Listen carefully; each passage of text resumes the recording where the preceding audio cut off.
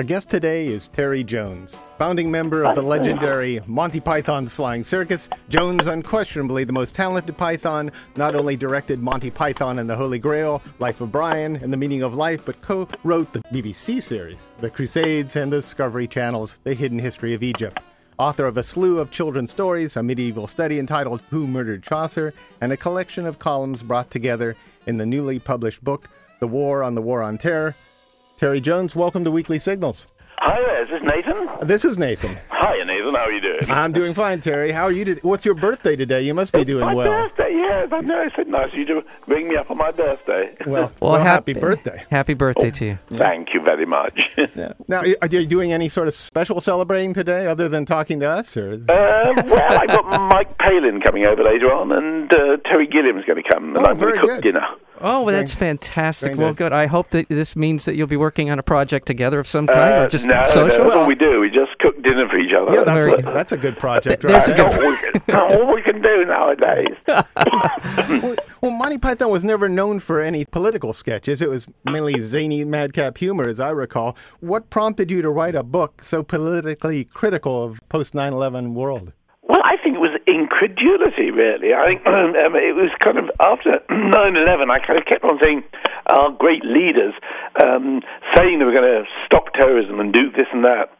And it seemed to me that things they said they were going to do, were almost designed to have absolutely the opposite effect of what they said. I mean, for example, George Bush, after 9/11, said exactly the right thing. He said, we have to catch the evil perpetrators of this evil crime. And I have to catch the perpetrators of crime. I'd have thought you'd have to, use secrecy and stealth and catch them red-handed, and speed. Well, what you don't do is say where you're going to look for them, when you're going to look for them, and then say what you're going to do. We're going to look for you in 2 months' time. All right, we'll give you 2 months' start, and we're going to do it in Afghanistan. We're going to look for you in Afghanistan. And we're going to bomb you. Right? There wouldn't be a single evil perpetrator left in Afghanistan by that time. Did you suspect that Bush would react this way to 9/11? Did you have any preconceptions about President Bush? Well, I didn't have any preconceptions about 9/11 happening, actually. But unlike President Bush and his cohorts, who did have a preconception, in fact, 9/11 was exactly what they wanted. I don't know whether you know the project for the New American Century. Do you think listeners know about that? Yes, we do. There's a website that's well worth looking at. If you look at the report, it's a website of a sort of think tank. It was set up by Cheney and Rumsfeld and Paul Wolfowitz, particularly, and Pearl. And they set up this think tank in about 97, I think it was, and they've been regularly publishing what they would do when they get back into power, and because a lot of them have been in power already under the first Bush. And they published in 2000 a report called Renewing America's Defenses, and you can read it on their website. And in it they say, well, the main aim is to up spending on military from 3.4 of the gross national product to 3.9 of the gross national product. And then they say, well, we realize that this will be quite a difficult thing for the American public to swallow. And then they say, unless there's some catastrophic and catalyzing event like a new Pearl Harbor. And they were saying that, so a year before 9/11 happened. So, in fact, 9/11 was exactly, by their own account, is what they were hoping was going to happen. Yeah, this is Mike Casper. It is. Hi, Mike. Hi, how are you, Terry? It is, in fact, one of those things that makes you pause and consider what actually happened. And are you of the opinion then that 9/11 should have been treated as a criminal act as opposed to? I think that's exactly it. I mean, if they treated them as criminals, which is what they were, well, if you capture a plane and fly it into a building, you're a criminal. That's exactly how it should have been treated. The FBI should have been brought in, Interpol, and they should have done it like you do any murder inquiry. It's a huge scale, but that's what it is. But by suddenly declaring a war, you elevate these criminals into a nation. You put them on a par with the United States. So suddenly Osama bin Laden is suddenly on a par with the United States. He's taking on the whole of the United States. There's a war against Osama bin Laden. I mean, it's nonsense. It turns him into a hero.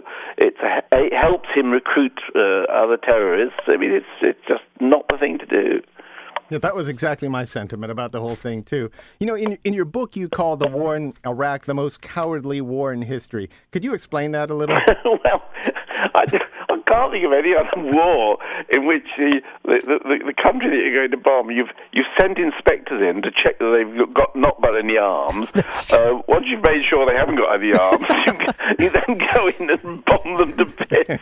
I mean, it's not exactly, from a safe height. It's not exactly a sort of courageous thing to do. Well, it's true. I mean, I had never thought of it in those terms, but we've been bombing them since 1991. Besides the fact that we sent in the inspectors. They've been deprived of medicines for their kids. I mean, the embargo on has killed something like, by the World Health Organization, since 1990, when it was 1991, over 1 million children have died because of the embargo on medicines for kids in Iraq. Right.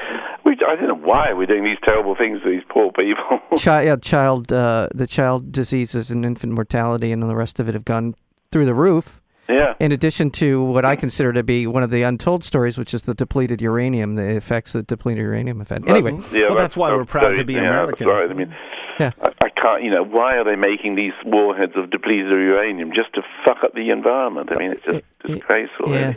Yeah. Well, given all that, what worries you most about President Bush right now? I think it's his advisors. I think it's his advisors and the smirk on his face. I think it's the smirk on his face that worries me most.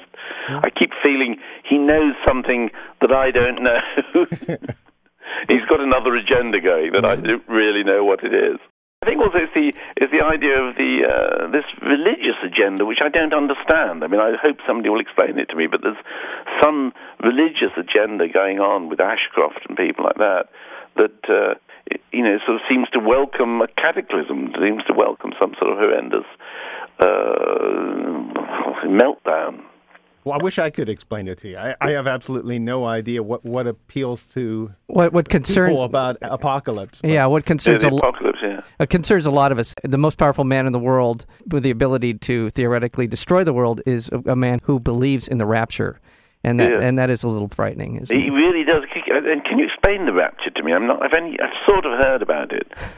Well, I think I'm supposed to stay down here and burn. Yeah. We're not going to be part of that party. I don't think. But basically, at the end of the world, there'll be a light, and the true believers will be taken into heaven, and the rest of us will be left to burn in the fiery pit, I guess. I don't know. And Bush actually believes in this. Apparently so. I mean, if you were, he's been asked directly. I know his press spokesman was asked directly about this, and he turned sheet white and ran out the room because I think they don't really want that information out there as the depth of his belief in this. So. Well, heaven for the climate, hell for the company. Very scary, very scary. Were you surprised when Bush was elected in November? Well, this time, actually, I was expecting him to get re-elected. Huh. They sort of, the first time when he wasn't elected, they did everything they possibly could, and I couldn't believe that they wouldn't use their position to actually get in again. And also, I wasn't surprised, I have to say, although I wasn't sort of, I hear from people who are in the States, it was a much closer thing than we were given to believe over here. Yeah, it really was. I think both of us here on the radio show were expecting Kerry to win, and we wouldn't put money on it, but at least it seemed close to us. Well, if not for a disputed election in Ohio, John Kerry would be president. So it wasn't that far. Unelected president. Not by popular vote, but by electoral vote. I noticed you have a recent article here which points out one of the things that I think is kind of screwed up about the world, and this is you talked about the fundraising for the tsunami victims, and we have maybe 150,000 dead Iraqis. Yeah, I mean, it's like you're talking about the tsunami disaster is one of the biggest catastrophes, natural catastrophes to hit mankind that we've recorded. But we're talking about the same number of deaths that we have caused in Iraq. Yeah, the UK and the US have caused in Iraq. I mean, it's unbelievable, the numbers of people. We're talking about 150,000, certainly 100,000 people dead in Iraq because of what we've done, maybe 150,000. Yeah. it's mind-blowing. And to say, oh, it's great that we got rid of Saddam and we've had free elections. Well, you tell that to the 150,000 people who are dead. It's the same numbers of people who died in the biggest natural catastrophe in recorded history. But we don't seem to have the capacity, at least within, to empathize with them to the point where we want to raise money for them. That's your point, right? No, I think that's another point. Yeah. I was really using that to sort of make the point about how many people have suffered as a result of this invasion, this illegal invasion of another country. Yeah. How do you account for Tony Blair right now? Oh. Did you vote for him? I don't think I voted for him last time. I think I did the first time. Yeah. I certainly didn't vote for him the last time. I just can't bear the man. I mean, he is such a hypocrite. I can't believe how he can look at himself in the mirror in the morning. I think he does look ill, actually. So I think he is suffering. I mean, if he has any conscience at all, it must be really racking him at this moment that he has gone ahead with something that's caused so much disaster and distress and bloodshed just to keep the neocons in power in the States. It's amazing. This is KUCI 88.9 FM, Irvine, California. We're talking to Terry Jones, founding member of Monty Python's Flying Circus. And I was wondering, do you think Blair will be pulling British troops out of Iraq soon? What's your feeling about all this? I doubt it, actually. Yeah. I think he'll just do whatever the Americans want him to do. And if they want him to keep the troops there, he'll keep the troops there. He doesn't take any notice of what the British public thinks. You can get 2 million people go out on the streets saying, don't go into Iraq, and he just ignores them. He just manipulates information and intelligence in order to produce a dodgy dossier, pretending that there was some threat from Iraq in order to persuade people to go along with it. He doesn't really care. He puts the British public in the front line for terrorist reprisal attacks by attacking Iraq and by killing a lot of innocent Iraqis. He'll just do what the Americans say. When you think about the dynamics leading up to the war, the so-called British intelligence report on the cake uranium from Nigeria, and that was a key part of that sort of rationale. And then the unbending support that Tony Blair gave to the United States in its lead-up. Without Britain, it's hard to see how the U.S. could have pursued that policy, isn't it? Yes. I mean, this is part of the hypocrisy, really, of Blair, that he sort of, he's taking a stand saying, oh, he can be a mitigating factor on George Bush, whereas, in fact, George Bush doesn't give a damn about him, really, except he uses his support. And Blair had no mitigating effect on Bush at all. I mean, it must, again, have been totally humiliating for him. He's just, performing the role of a client government, and without being occupied by America, he's just like a quisling in a way. What does this cost him politically? Has the Labour Party suffered for it, or is I think it certainly suffered from the point of view of intelligent comment and from the point of view of the people who, real ground-root socialists who supported the Labour Party and made the Labour Party. I think the intellectual core of the Labour Party has probably become so disillusioned that they've washed their hands of it.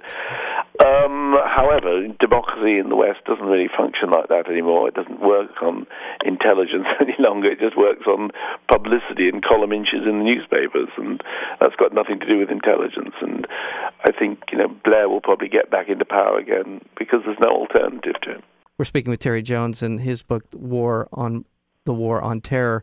What's your take on what we're doing to fight terror right now? Well, I think, for a start, we shouldn't be fighting a war on terror. I mean, how can you have a war on an abstract noun? You can't do it. I mean, it's not winnable. Abstract nouns can't surrender. They can't be killed. I suppose you get it eradicated from the Oxford English Dictionary. That might be some sort of victory. But basically, you can't actually win against a war on terror. It's rather like in the 14th century, or late 14th century, early 15th century, the Archbishop of Canterbury over in England here declared a war on heresy. And it was very convenient for him to do that. It meant he could just you could just sort of burn and get rid of anybody you didn't like. You could define heresy how you liked, and you create a climate of terror in which you can push through very unpalatable measures and draconian measures, and you can reduce people's civil liberties. It's exactly like what the war on terrorism is being used for. Everything they've done has been to increase the likelihood of terrorism. Yeah. The more unfair the actions you do, if you go and bomb countries that aren't any threat to you, you're going to increase the likelihood of people trying to get back at you by terrorist means. Some of the best things that from the Pythons was their savaging of the rationale behind the Crusades. In some very real sense, we're sort of seeing that echo again. Yeah, I think that's right. I mean, again, war is always really pursued by the people who want to make money out of it. It's not. I always thought, the Second World War was because the Germans and English hate each other. Of course, it's nothing to do with that. It's just, in fact, maybe the Second World War is a bad example, because that maybe is not one that. I mean, I suppose the war starts with Hitler trying to expand his regime, but in the past, it's always the people who are making money out of war who are the ones who want to persecute it. And in the 14th century, it was various barons, the Earls of Arundel and Gloucester and Warwick, who wanted to prosecute the war against France, and because they made money out of it, and it depleted the rest of the country, and it made everybody else poor and created huge misery, but they made money. And now it's Halliburton and Bechtel and all this lot. They're all making money out of quotes rebuilding Iraq. Not that there's been any Iraqis can see any rebuilding as far as I can see. But I think the other thing too is actually people turning away from the mass media, from television and the press, and actually reading some of the websites that are up, like the New Standard, where there's a very good man called Dar Jamal, who's American, who's actually out on the streets in Baghdad, actually seeing what's going on, as opposed to most of the journalists from the newspapers who can't be insured, so they all stay in their hotel rooms and report from the hotel room. What was the name? What was the name of that website? It's the New Standard.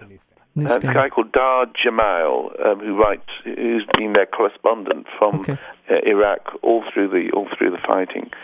And there are other good things like ZNet, of course, I expect you know, and Monde Diplomatique isn't bad actually either. And Tom Paine's a very good site. Yeah. So I think that's where you get the news now in these websites. Just one final question before we go. We'll let you get back to your birthday party. But do you feel safer now that Saddam's not in power?